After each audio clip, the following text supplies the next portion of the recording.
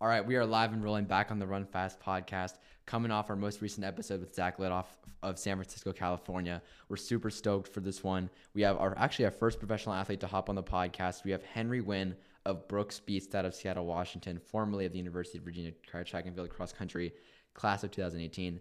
I'm your host, Evan. I'm Miles. And yeah, we're super stoked for this. Really excited to hear what Henry has to say. Here's some of his stories and experiences. Without further ado, let's jump right into it. Give Henry the floor to kind of introduce himself and give any remarks before we sort of hop in with the questions.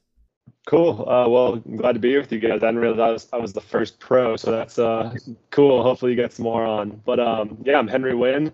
I, as you guys said, went to Virginia. There I was NCAA champion, ACC champion, all that good stuff.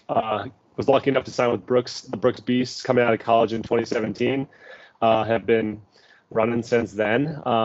Right now, ranked top 50 in the world, 351 mile PR. Just trying to get better every year and make these teams. It's really competitive in the U.S., but it's been an awesome experience. Something about our podcast is the majority of our audience is familiar with the Northeast side of running, and mostly the prep scene.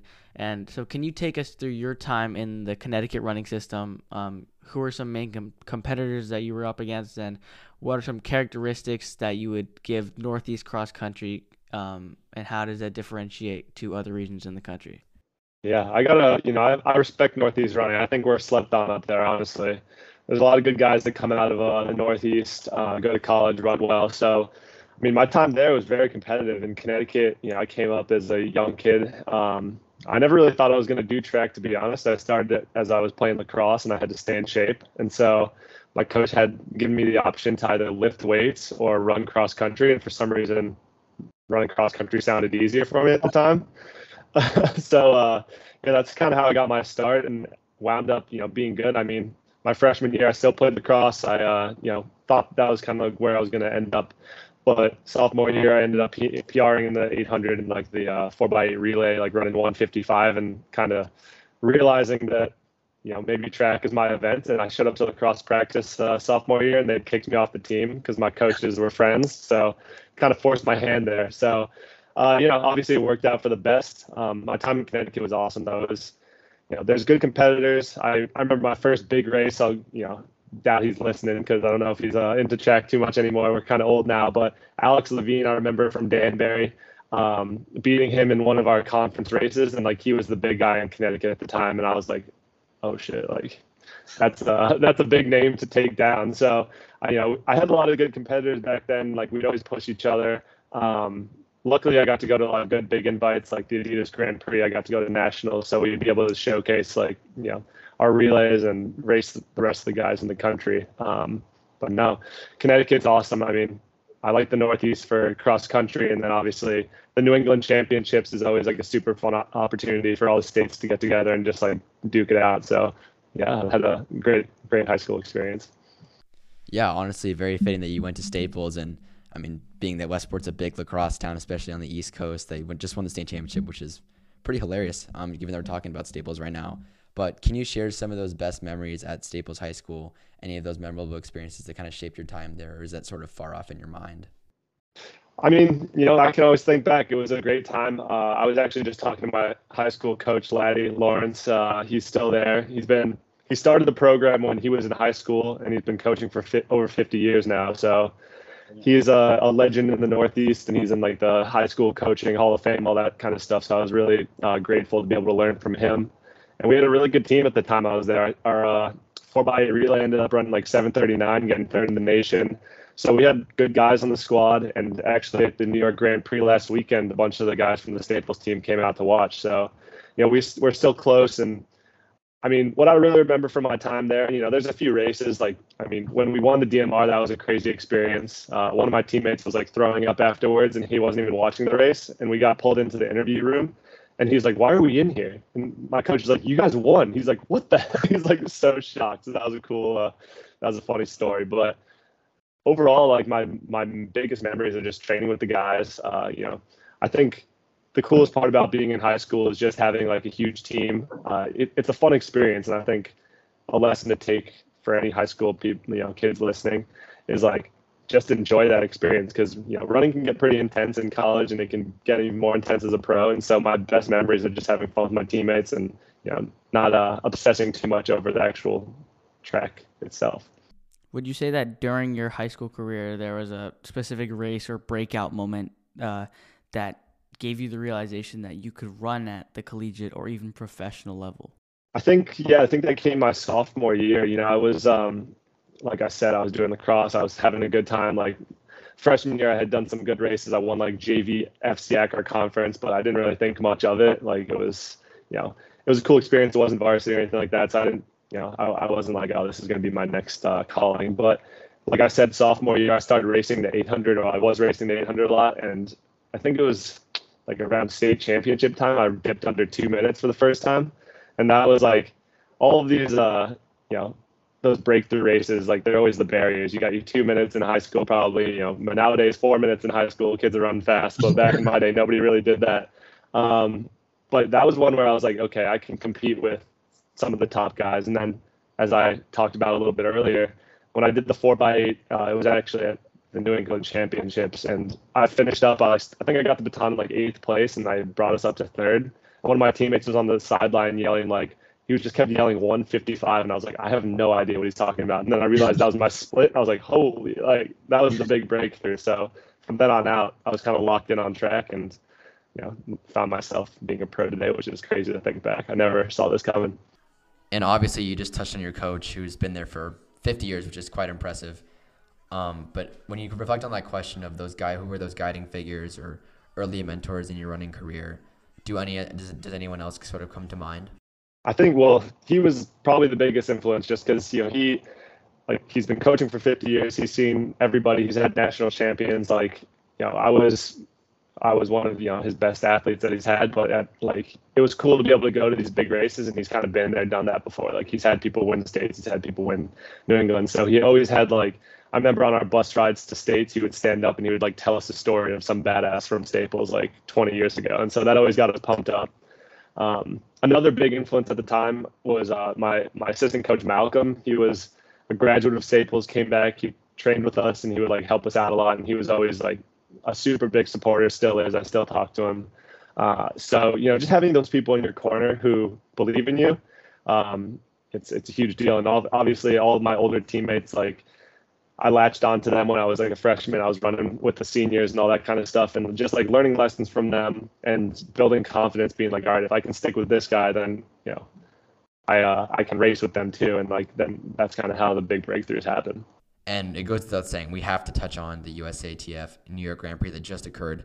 And can you sort of take us through that race and your preparation going into that weekend in that 1500, given that there were so many big names like Sam Parsons, Drew Hunter, Craig Engels, and even that there was a pacer given to sort of enforce that fast pace. And so take us through your preparation, your mentality coming up the line, and any tactics you sort of wanted to sort of use in that race. Yeah, that one, I would say was a decent race overall, honestly. So as of recording right now, we got USAs in 10 days. So that was more of a race where I was getting prepared for USAs. The week before, I'd been in altitude camp, and I was hitting really high mileage. So I came in a little bit tired. A lot of the times, as pros, our season doesn't really start until USAs and beyond. So all the races up until then are a bit of a build-up. It's crazy to think about, because everybody else is done for the year, and I'll be racing until hopefully September. So it's a long build, and a lot of the races we do earlier in the season, you're kind of training through them, you're hitting high mileage, and you're just building strength. So this one was kind of like that. It was more of a preparation race, but obviously I was very happy with the outcome. You'll go into every race, you want to win it, but this one, I can kind of break it down. Off the line, I was in the first position. I got boxed in a little bit, got spit to the back. Wasn't very happy about that. Found myself way back. People in front of me had to move. So one of the things I talk about is or one of the things my teammate has recently talked about, Waleed Suleiman, he's in races, just think to yourself, don't freak out no matter what's happening. So I got spit to the back. I was kind of in a bad position. I just kept thinking to myself, all right, don't freak out. Don't freak out. You don't want to make any drastic moves. You don't want to waste too much energy. Really, most races come down to who's wasted the least amount of energy to get to the finish line. You can go to a US championship And I've done this in the past, so I can speak on it. And you'll run in lane 2, and you're really running like maybe 15, 20 extra meters. So you got to be that many seconds, however, whatever that equates to. That's almost 2 seconds faster than everybody else to win. So if you can be right on the rail, you can waste the least amount of energy. You'll be able to, close well and hopefully do well in the race. So that's what I was thinking mid-race. The pacer dropped off. I kind of started getting back up with everybody, up with the leaders. And with 300 to go, Drew Hunter made a move. And I was just like, all right, this is the time. So I went with him, got around him at about like 150 and was closing I thought like a freight train. Honestly, I had the fastest last 300. So that was exciting, but just couldn't catch the guys because, like I said, I didn't give myself a very good position. So it was another, that was always a lesson to be learned, even as a pro. Like I've done this a million times at this point, but going into USA, I just know that I have to be up with the leaders and give myself a clear line to the finish line if I want a chance to make Budapest this year. Yeah, and would you say that the humidity and the sheer heat out in New York City kind of played an impact or a factor during that race? It was crazy. Like I respect the East Coast because people get tough out there in that humidity during the summer. Like I'd been coming from Albuquerque where it was like 95 degrees, so we were used to the heat, but the humidity is like a whole different factor. So, everybody feels the same thing in a race. Some people might be a little more adapted to it, but I don't think it really played too much of a difference. It's just maybe it made the race overall a little bit slower, but for the most part, you can bank on the fact that your competitors are feeling the exact same thing as you. So, you discussed being split to the back of the pack, being boxed in on the rail with 300 to go, but you still managed to get absolutely moving. So my question is, how do you find the mental discipline to, get going with 200 to go or whatever, like to find that kick, even when you don't start the race in an ideal manner? Yeah, I mean, I guess the good thing is you never know how good the race is until you finish it. So you could sit in the back and be like, oh no, I messed up the start of the race. But like, I have always thought to myself, like, finish as hard as you can. Like, no matter what race it is. Like I've had races, like I remember my sophomore year in NCAAs, I was dead last in my heat by about like 20 meters. I just felt like shit. And I still closed as hard as I could. So I just tried to build that mentality in like every race I've ever been in. Like, don't ever drop out. Always finish off the race hard, like give it an honest effort. Like for me, I mean, I travel to all these races, so it's, worth giving it my all until the finish line. For high schoolers, it's kind of just building that mentality where it's like, I'm going to get to the finish line. I'm going to give it my all. Like it might not be the best race, but I'm never going to give up mentally. Excellent. Yeah. And so, I mean, with that, we're going to move on to UVA and farther along in your career. But before we get into all that good stuff, we're going to move to an ad break real quick. Awesome. Yeah. And so we are back with Henry Wynne of Brooks Beast out of Seattle, Washington, hoping to dive into the University of Virginia and his experience within that program. And I mean, the first things first, take us through your recruitment process and how you ultimately landed on UVA as your university of choice, even before you had stepped foot on campus as a student. Yeah, the college recruitment process was pretty cool. You get 5 official visits and the schools fly you in. So I went to UVA, obviously ended up there, Duke, Michigan, and UPenn. And what I was kind of looking for is like my high school team was super close. So I was looking for a college team that seemed like that we could all work well together. I knew that the team was really good because I had guys from Connecticut like Connor Rogg, who was like a legendary runner in Connecticut. He was a year older than me and he had gone there. So I was like, all right, that guy's amazing. The guy, Mike Marcella, who ended up being one of my best friends, like he won it, New England's in cross country. So I knew his name. He was a beast. I was like, okay. So they got good guys to train with. They got good guys to race with. So I know I went to all these colleges and I just more or less thought to myself, like, how does the team seem like they're interacting? Do they seem like they're friends? Do they seem like they work well together? Because at the end of the day, you do have to train with these people every single day for multiple hours. You have to be around them. If you don't want to show up to practice or you're not having a good time, it just makes life miserable. So the deciding factor was just like hanging out with the guys. I just had an amazing time. We were laughing, having a great time throughout the whole trip. Coach Pete Watson, I knew was a successful coach, and Virginia itself was just an amazing school. So it was honestly a pretty easy decision for me. I had more visits left afterwards, and I didn't even want to go on them, but my mom made me at the time because she's like, you got to respect them for wanting to fly you out. So I was like, all right, I'll do them, but I'm all set. And so, yeah, I don't regret my decision at all. I had a great time, and obviously turned out well running wise. So I'm happy with that. How would you describe that transition from high school to college on all fronts? Being a Division I athlete on top of being a college student. How would you describe the jump in that balance of work? I was like one of the only guys from my high school to go D1 in like my 4 years there. So I didn't really have anybody to tell me what it was like necessarily. I kind of went into it blind. High school running is, at the time in Connecticut, I was winning races. Like school itself wasn't too hard. Like all that kind of stuff. You got your parents there cooking you dinner. You got all this stuff. Like college running was like next level. It was insane. I got there. I was the worst guy on the team. I was getting my ass kicked every single day. I remember my first like 10-mile run, we were going like 5:30 pace by the end. And I'm like, I don't know if I'm going to be able to show up to practice tomorrow. Like, I don't know if I can keep doing this. I hadn't run over 12 miles ever in my life until I got to college. And like, we started doing that a lot in long runs and fast runs and workouts, and put on like school on top of that, trying to adjust. It was pretty crazy. So I've always told like people who are thinking about going D1, especially, it's just like, it's going to be hard, but it's definitely worth it. Like you just need to know it's pretty much a full-time job in the best sense of the word. Like being a collegiate runner, collegiate athlete in general is just awesome. Like you get great resources, you get to race the best people in the nation. School can be hard, grades can slip every once in a while, but you just got to buckle down and study, do that kind of stuff well. Definitely helped me with my time management because I was, I can't say I was the best student of all time in high school, but I had to clean up my act a bit when I got to college. But the coolest part was like I said, being the worst guy in my team. Like I wanted to go to a program where I was just getting like worked in practice every single day because I wanted to be able to improve. And in college, like every single race that you do is like, it's pretty much a national championship in high school.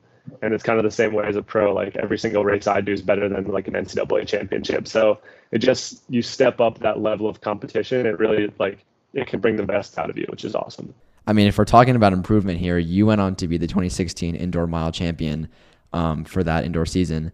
And so can you take us through that race and exactly what that meant to you after winning? Yeah, that was a crazy weekend. Honestly, I went in, I'm one of these guys, like, I don't care about running slow early in the season. Like, I'm putting the work in, and by a championship season, like, that's when you'll see my best performances. So I barely squeaked into NCAAs that year. Like, I think I ran 3:58, whatever, 0.6. And I might have been even the last guy in.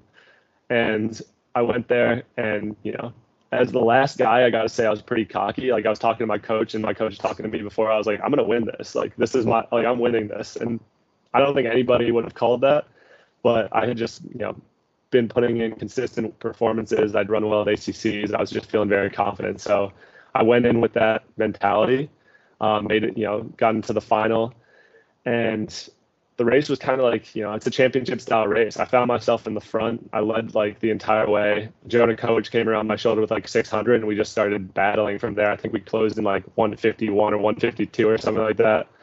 And it wasn't necessarily the way I would have written it up on paper, but you find yourself in a race and you just have to be fluid with it. So that was amazing. I mean, there's photos of it online and there's videos. Like, I think I was in like shock when I crossed the line in first. I was like, I can't believe that just happened. Like, obviously I was confident going in, but actually getting it done was undescribable. It was awesome.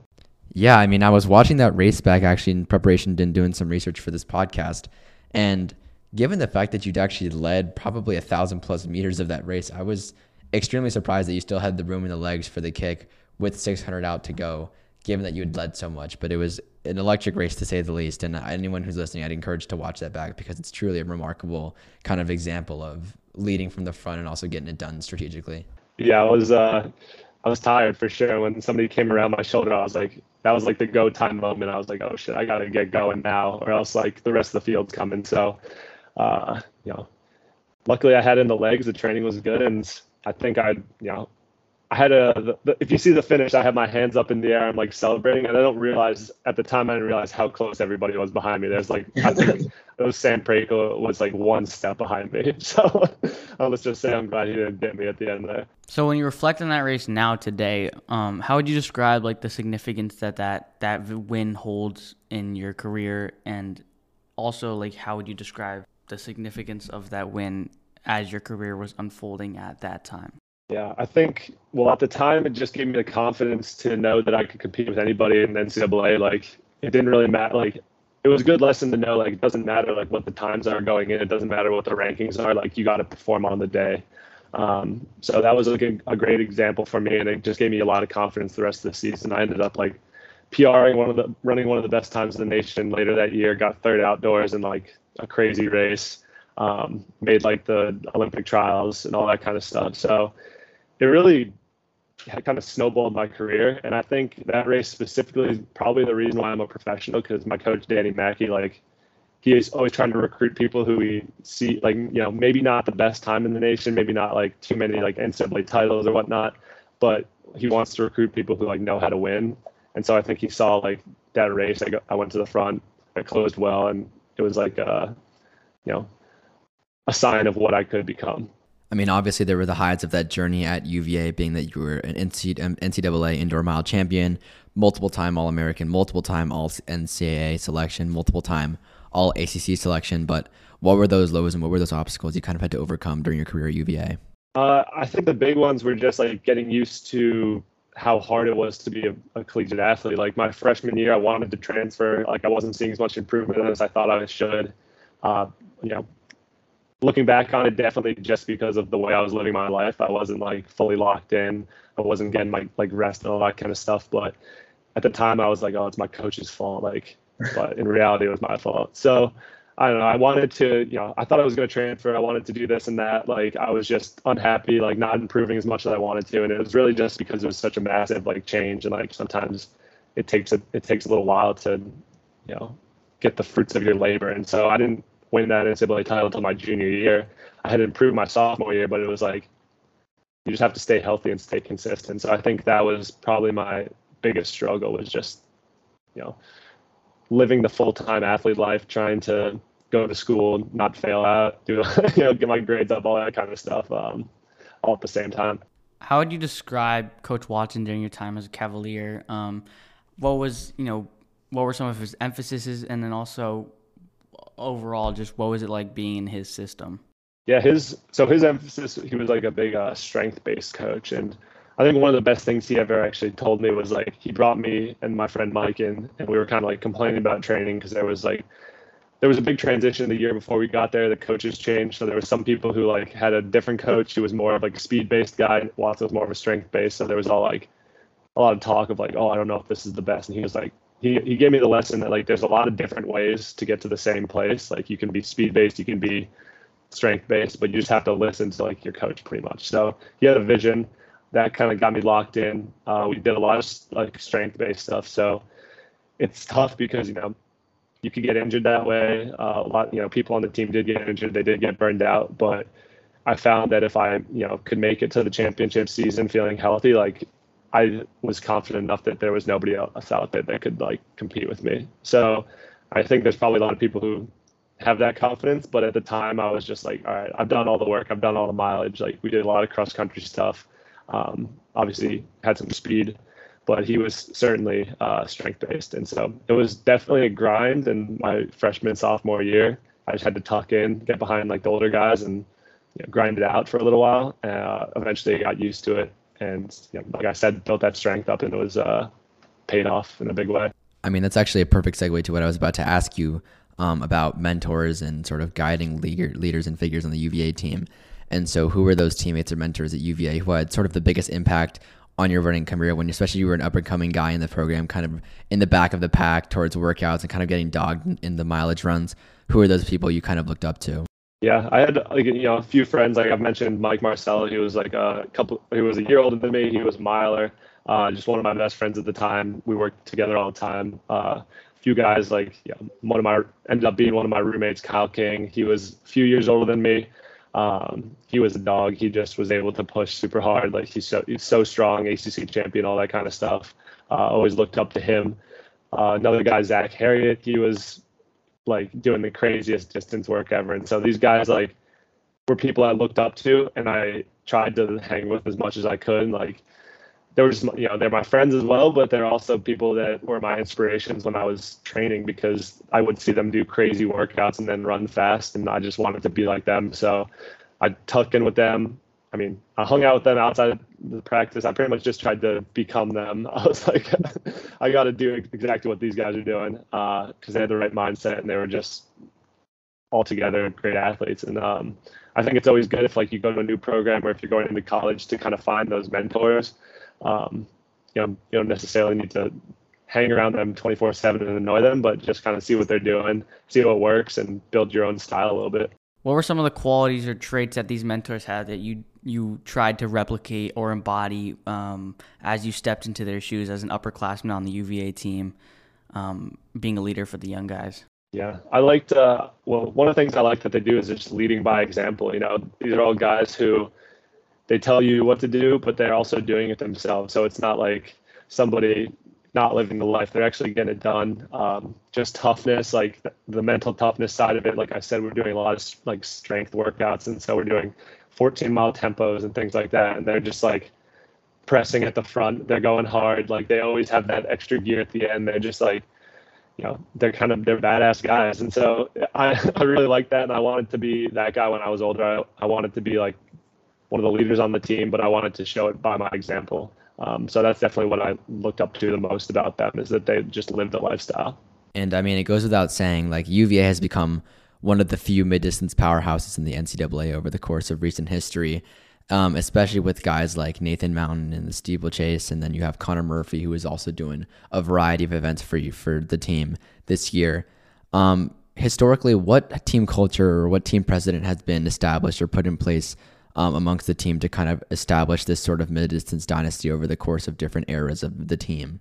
I think, when I was there was a big transition, but the team, my freshman year, it was all right. We had good guys. We had some like really good performers, but overall we weren't like qualifying for NCAAs or anything like that. And by the time my senior year rolled around in outdoor track, we got third overall as a team in NCAAs. So I think the shift was just like people, taking examples of the guys like I was talking about, and that was across the entire team, because in college track you have jumpers, you have throwers, you have obviously sprinters and all that kind of stuff. So I think the big thing that happened was like everybody became very close. Like I was great friends with the throwers and the jumpers and the sprinters, and we kind of built this like family together where we're all working hard, and we know like we don't want to let anybody else down. So that motivated everybody to perform better. And I think when you have great performances, it kind of the high tide raises all boats. So you have people wanting to be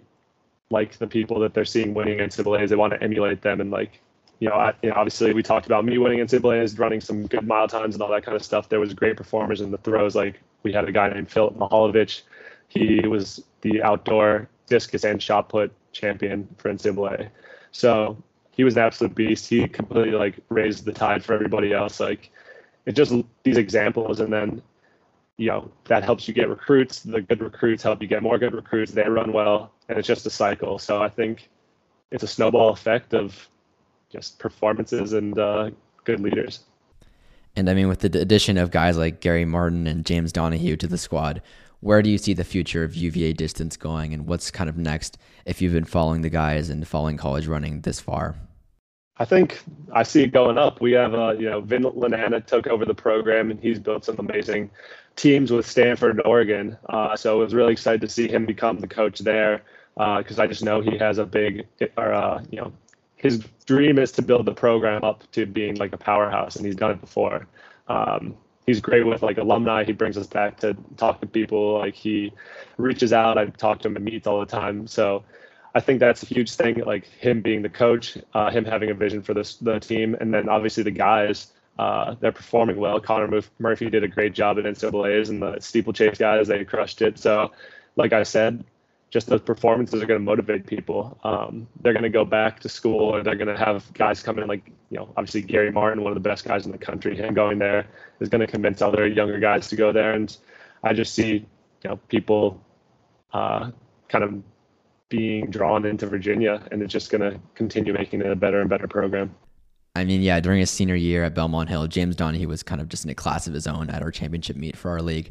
I mean, he just took it out and just tore it up, running like 149 meet record, like league record, everything that could have possibly been a record that was set was definitely set by James. And so, I mean, goes without saying he's going to be a beast in college, and he's already broken 4 at UVA. But moving on to Brooks Beasts, and kind of starting from the beginning point of this next segment of your career, what ultimately led you to join the Brooks Beasts after your college career?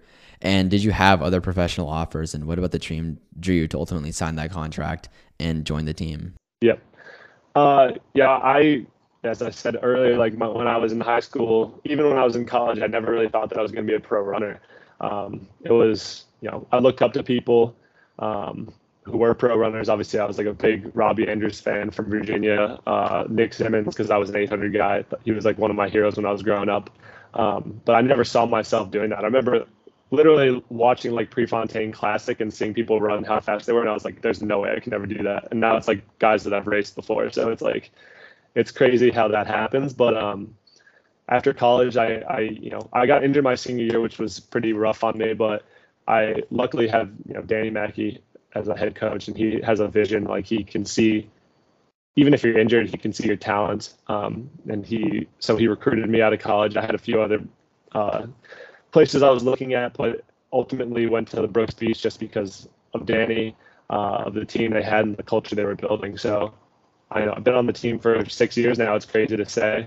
And we've just continued to improve, which has been amazing. I mean, we started off, people were struggling to make U.S. championships. Now that's like the standard. You better be making U.S. championships. Like this, we're trying to get our standard to where you're making world championships. We get guys like Josh Kerr who medal at the Olympics. We have Drew Window medals at world indoor championships, and just like obviously the level of the program has improved, and it's been an amazing journey to be on with everybody. A little talk with the Nike group in Australia that was pretty exciting.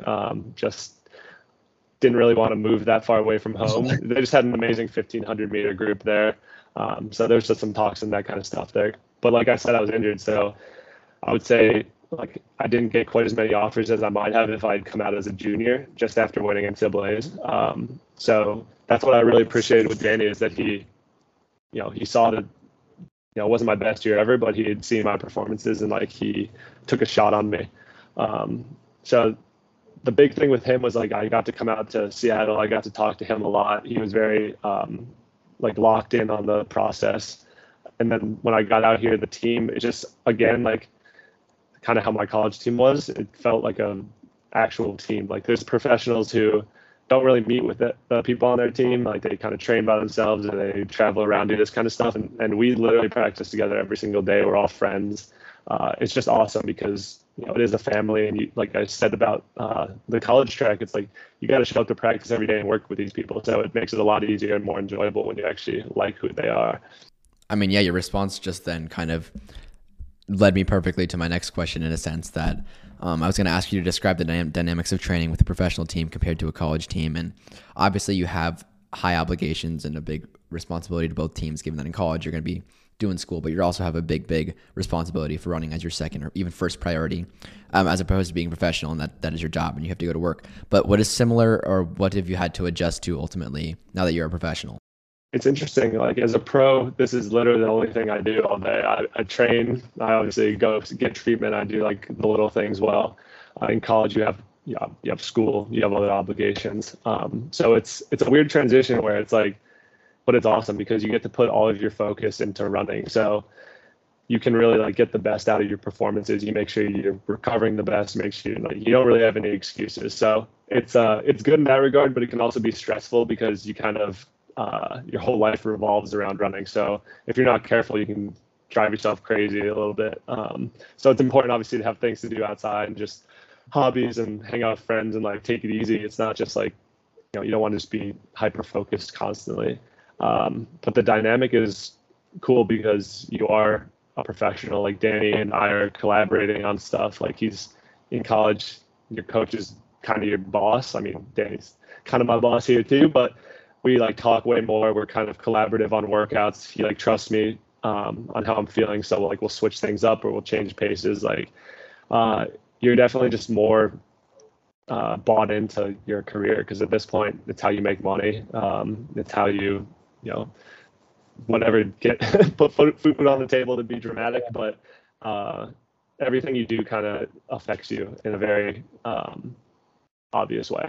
So moving on to the actual racing side of things, what has been your most memorable race since joining the Beasts, and what has been like a professional moment that reassured you that you could compete with, the best of the best at the highest level there is in running? Yeah, I would say, I mean, I've had quite a few memorable races. Being a pro is awesome because you get to go in front of huge stadiums, like huge crowds. Like I had like a few races overseas where there's like, one big one in general, or there was one in Germany. It was like 40,000 people in the stands. It was crazy. Like it was the biggest crowd I've ever run in front of, and that was just like that made me feel like a real professional. I'm like, oh god, this is legit. Like that was when I was younger as well, so it just got me really excited to go over there and race because there's an amazing running scene in Europe. But setting the world record in the 4x mile with my team, that was an amazing experience. Like just having a world record to my name is a crazy thing to say. Personally for me, like running 3:51 on the mile, like I always wanted to run that fast. I want to run faster now, but like at the time my PR was 3:55, and so when I just locked in on that race, I was confident. I went for it, and like I came off the bend with 50 meters to go, and I saw like a time on the clock that I'd never seen before. I was like, does that say 3:40? I was like, there's no way. And when I finished, I saw the result, and that was like mind blowing for me. And that one really gave me a lot of confidence to know that I could compete with anybody. Like running 3:34 in 2021, that was a big one where it's just like, all right, these are times where you're qualifying for worlds, like you're able to compete in many of these big races, and I think there's like more breakthroughs on the horizon. Yeah, could you give us that BU mile race breakdown? I'd be eager to hear how that 3:51 came to life and sort of seeing the skill and strategy that went into that. Yeah, that was a crazy one. Like obviously everybody talks about BU, it's the crazy fast track, and in my opinion, I think just people go there with the intent to run fast. So you go in, you're ready to run fast, and a lot of times people do. So that one, we had Yomif Kajalcha up front. He was going for the world record. We had, me, Johnny, Grigor, Prekel. That was the top three Americans. And so the thing was, like, you have somebody running 3:47 in the mile to chase down, and we had good pacers and all that kind of stuff. So I knew this was an amazing opportunity, and I just got on the pace, and it was one of the more painful races I've had, I would have to say. And at like 1,100 meters, I was literally thinking to myself, like, all right, I could just drop out right now. Like, this is terrible. It was hurting, but I made like the decision to just push through that wall and ended up being rewarded for it. Closed well and ran 3:51. Had a few guys in front of me to try to chase down. So it was just the perfect opportunity to run fast. Can you share some of the key lessons that you've learned while being under contract with Brooks? Yeah, I think some key lessons, honestly, just one of the big ones is just consistency in training. We don't do anything crazy. Like our workouts aren't like all out. I have some hard workouts obviously, but a lot of the times we're doing things that are fairly manageable. But the goal is to be able to do that week in and week out for years on end. So that's how you really become, the best you can be. Is like, it's not about one great performance. It's not about one great workout. It's really just about consistently nailing it. So that's a big one that I've taken away from it. And just like competing as a pro, it's just next level. It's just very hard. Like I learned a lot of stuff from my teammates, like especially Josh Kerr, being one of the best guys in the world. Just his mindset is locked in, and just he really has taught me what it takes if you want to, be one of the best. It's been great to learn from him. Yeah, and I'm not entirely sure if you have to keep this on the DL or not, but could you share some of those key workouts, or maybe you have like a big workout that is designed to kind of indicate fitness before a championship meet, or is there a big workout that you guys sort of are mentally preparing for every season? Honestly, we switch it up. We don't really have like a key workout where like we'll do the same one every single year.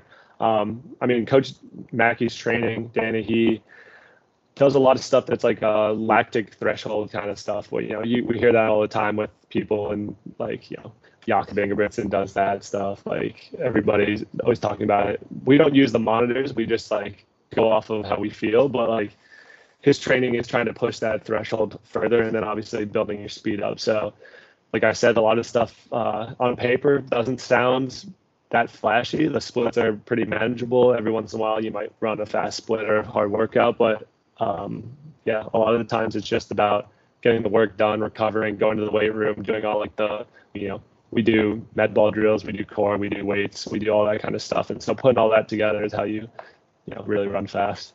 Yeah.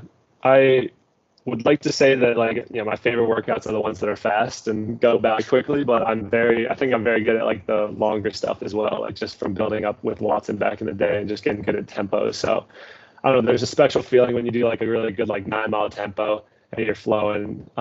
So I got to say I probably like those, which is a weird answer because I don't think anybody like would say that they love long tempos, but it's nice when you're working with the guys and you're just kind of getting to a rhythm. And Josh and I this year were training for the half marathon in December, and we both ran. I think he ran like 63, I ran 65 minutes, and as weird as it might be for a miler to like that was one of the most fun races because we were just kind of like rolling. You got people to work with, like it was a new experience, and so I definitely like the long stuff. Yeah, and so how would you describe that relationship with Coach Mackey, and what is that coach to athlete relationship as a professional? It's a great relationship. We collab a lot where we're talking through workouts. Like he writes everything. He gives us our workouts a week in advance, so you kind of know what's coming. And then on the day, it's really just if you're feeling good, you hit what you're doing. You maybe go a little bit faster. You talk to him. If you're feeling bad, like you adjust it, or maybe you just do exactly what you wrote down if everything's going well. But it's a good relationship because at this point, I'm 28 years old, so I'm an adult, and like he doesn't have to hold your hands. Like maybe we had to get my hand held a little more in like high school, and then people in college. Like, I'm sure there's people on your team that who like skip a workout or skip a run and do that kind of stuff. Like as a professional, that's not really an option. So he's not checking in on us. He's not like, oh, did you do your recovery run today? It's like all that little stuff is taken care of. And so it's a cool relationship because we're just like working on the big things together. And he's just making sure we're prepared. And he's great at getting us ready at the right time, which is cool. Yeah, and so moving on to sort of the more business-oriented aspect of this partnership with Brooks, how would you describe the brand's sort of collaboration with the Brooks Beast Track Club, and how has the brand been supportive of the team? And as a professional athlete, do you have any influence within the Brooks sphere of business to like do product design or help with development or maybe design kits and racing shoes and whatnot? Yeah, Brooks is an amazing sponsor. The cool thing is, so we're in Seattle. I'm in Seattle right now. The headquarters in Seattle, like 10 minutes from my house. So every day we go in there for lunch. They have a gym in there. Like we get to meet the employees. Like it seems very collaborative. Like bigger companies, you might not know who's making the shoes. Like we know exactly who's making them. We talk to them. They come to our practices. They film us. They ask us like about designs. Like even I think it was like a month ago, there was a shoe and it was kind of like cutting me in a spot. And so I texted one of the shoe designers, and he was in Vietnam, and just like had them change the design to make sure that it didn't cause that friction anymore. So it's very collaborative, and like the spikes that we're working on are amazing. Like, there's obviously bigger brands that people wear their gear, but I think it'd be worth giving Brooks a chance just because, it's designed by us. Like obviously they're doing the math, the science, they're doing actually going to Vietnam and doing that kind of stuff, but we wear every single iteration. We give them feedback every single time. They take what we say into account. So we're really like building the best gear that we can for what we're doing. And so it's a pretty amazing experience, like being part of that, knowing everybody in the office. Like we know the CEO, he says hi to us when we're at lunch. Like it seems like a very close-knit community, which is cool. And now we have as our head of sports marketing, Garrett Heath, who used to be on the team. And so he knows exactly like what the team needs, what we want. And he's a great voice for us in corporate to make sure we're getting what we need and just being supported. And on the scale of different running brands in the market, Brooks is obviously a smaller player in this sort of sector of running brands and running shoes, so to speak. And so, I mean, you have brands like Nike and Adidas putting out the Dragonfly, which is one of the most recognizable track spikes out there. You have the Adios Pro line, which is an insane line of racing shoes that Adidas has been putting out. But how do you think Brooks will try to remain competitive in the future as running technology and the shoes that brands are putting out become more and more advanced and the technology begins to evolve more and more? I think, well, we all know like a few years ago, Nike made the big breakthrough with the Dragonflies, and that was the shoe that everybody was wearing for the Olympic trials and things like that. The big advantage that the bigger companies have is that they have these huge research and development teams that are like years ahead. They're creating new technologies. So, for a little bit there, Brooks was kind of playing catch up just because they don't have quite the budget. But the cool thing that we did see is like they knew that they weren't competing in the spikes, and so they put a ton of money into the spike development. They have like a bigger team now. We collab with everything that they do. So it's awesome to see like the company like immediately respond, and now they're making spikes that we've tested, and like the statistics on them are amazing. Like they're competitive with any other brand you could think of. They feel great when we race in them. Like they, for a little bit there, they were playing catch up, but now I think that they've caught up, and I think, they're now thinking of like how to push it even further. And so, I think the spikes across every brand are very good. They definitely help people stay healthier, which is a big thing, and I think why performances are getting a lot better. So it's exciting to be, part of the process of the Brooks spike development and just seeing them continually get better and better. And for you personally, do you have a favorite pair of Brooks running shoes or spikes that you think that everyone should be knowing about? Well, our spikes are still in like the prototype, so they're not coming out just yet, but they're really good. So the LDs that I'm wearing right now, you'll see me in every race wearing them. They just keep getting better with every iteration. So those should be coming out soon. For training, I wear the Glycerin, which is like our more supportive shoe. In the past, it wasn't necessarily my go-to, but now they've like made it super light, and like I swear, like that's the most comfortable shoe I've ever worn. I've worn almost every brand at this point. I wear those every day. Everybody on the team wears them. So if you're looking for a new shoe, the Brooks Glycerin is awesome. Brooks, if you're listening, I'd love a free pair. Moving on and looking forward in your career, what are some future aspirations you have for yourself in running, and how is being a part of the Brooks Beasts helping you to work towards those aspirations? Yeah, my future is pretty close. Next week, I want to make the World Championship team. I think I've done everything well this year. Like hit all my workouts. I feel great. Like I was just talking to Dan here right before this podcast that like this is the best I've ever felt this time of the year. So I'm really excited to see how that plays out next week. Obviously, competition in the U.S. is amazing. It just makes me extremely excited to be able to race these guys and just see what happens. However it plays out, it's going to be an amazing U.S. champs. Later this summer, just get to some big races, continue getting my world ranking better. Like I went from 190 this year to 43 in the world. So we're improving. I had a pretty rough year last year. So I don't think 190 necessarily, was where I should be, but based on my times last year, it's where I was at. So now I'm bringing that down. I want to just get better and better so I can get into faster races and run faster. The goal is obviously running like 330, 331. Joining Josh in some of these big diamond leagues and getting 2 Brooks guys on the line would be a huge goal for me. And then next year, looking forward to Paris. That's going to be a huge one, 2024, 2025. Like there's always huge championships going on, and the goal is just getting faster and more consistent. Yeah, and so on the flip side of the question Miles just asked, when you reflect on how far you've come, did you expect to get this far in running? And what would you tell your high school and college self? What would you tell that Henry Wynne about the Henry Wynne of today? I definitely did not see this coming when I was younger. This is like a experience that I'm very grateful for. Never planned for it. It's weird how life works out like that. Like I loved running my entire life. Never thought I could be a pro. Didn't think I was fast enough. And then all of a sudden I'm in races that I used to watch as a kid.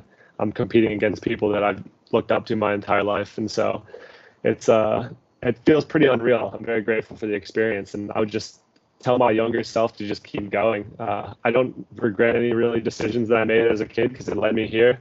But I think just enjoy the process was the most important part that made me successful today. I liked going to practice in high school. I liked going to practice in college. I had fun outside. I didn't obsess over running too much. And so it led to just being successful.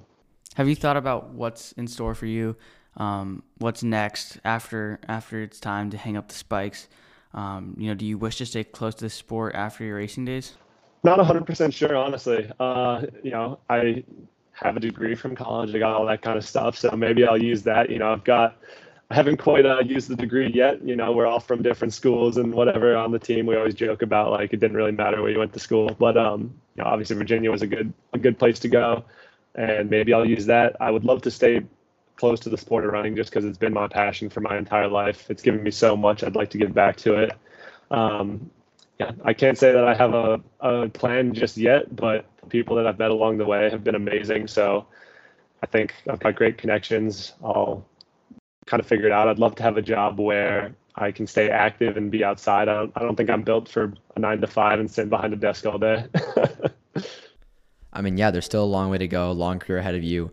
But when we're thinking about that legacy, what do you want to leave behind as your legacy on the sport of running? I mean, people say the name Henry Wynne. What do you want them to come to mind? I would hope that they would just remember me as a competitor, never giving up, always running my hardest. I don't win every single race that I'm in, but I go out there and I give it my all. I'd love for people to remember my consistency, high school champion, NCAA champion, and hopefully one day an U.S. champion, maybe even further than that. So just that I've, put in the work. I've done everything I can, it's not a very flashy process. You just spend years on end doing it. You show up to practice, you run when it's shitty outside, you run when you don't want to.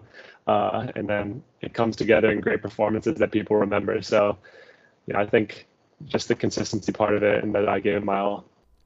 Yeah, and to kind of our younger audience here, do you have some words of wisdom or inspiration you want to give high school or college kids looking at your career and who see you as an inspiration? And what do you want them to know about how they can replicate your success in their own lives?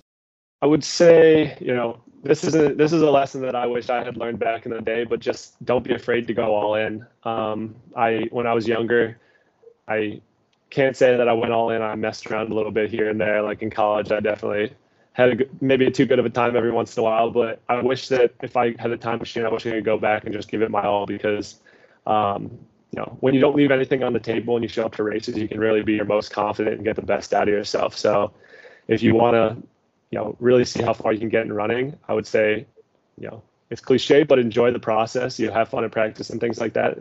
Going all in doesn't mean you can't have fun, but that, making these sacrifices, that in the moment might feel tough. You don't go to a party here, you don't get to see your friends here, can really lead to performances and outcomes that you'll, cherish the rest of your life. So I wish I had learned that back in the day. And I think anybody listening, don't be afraid to do that. Well, that does it. I mean, those are all the questions we've got for you, Henry. Where can people find you on the World Wide Web, on the internet? Any shameless plugs you want to sort of throw out there for our audience? Just basic on Instagram. I'm not a big social media guy, but that's where you can find me. And I would always say, to anybody younger who wants to reach out, ask questions, not just me, but any pro is always happy to help if you have questions.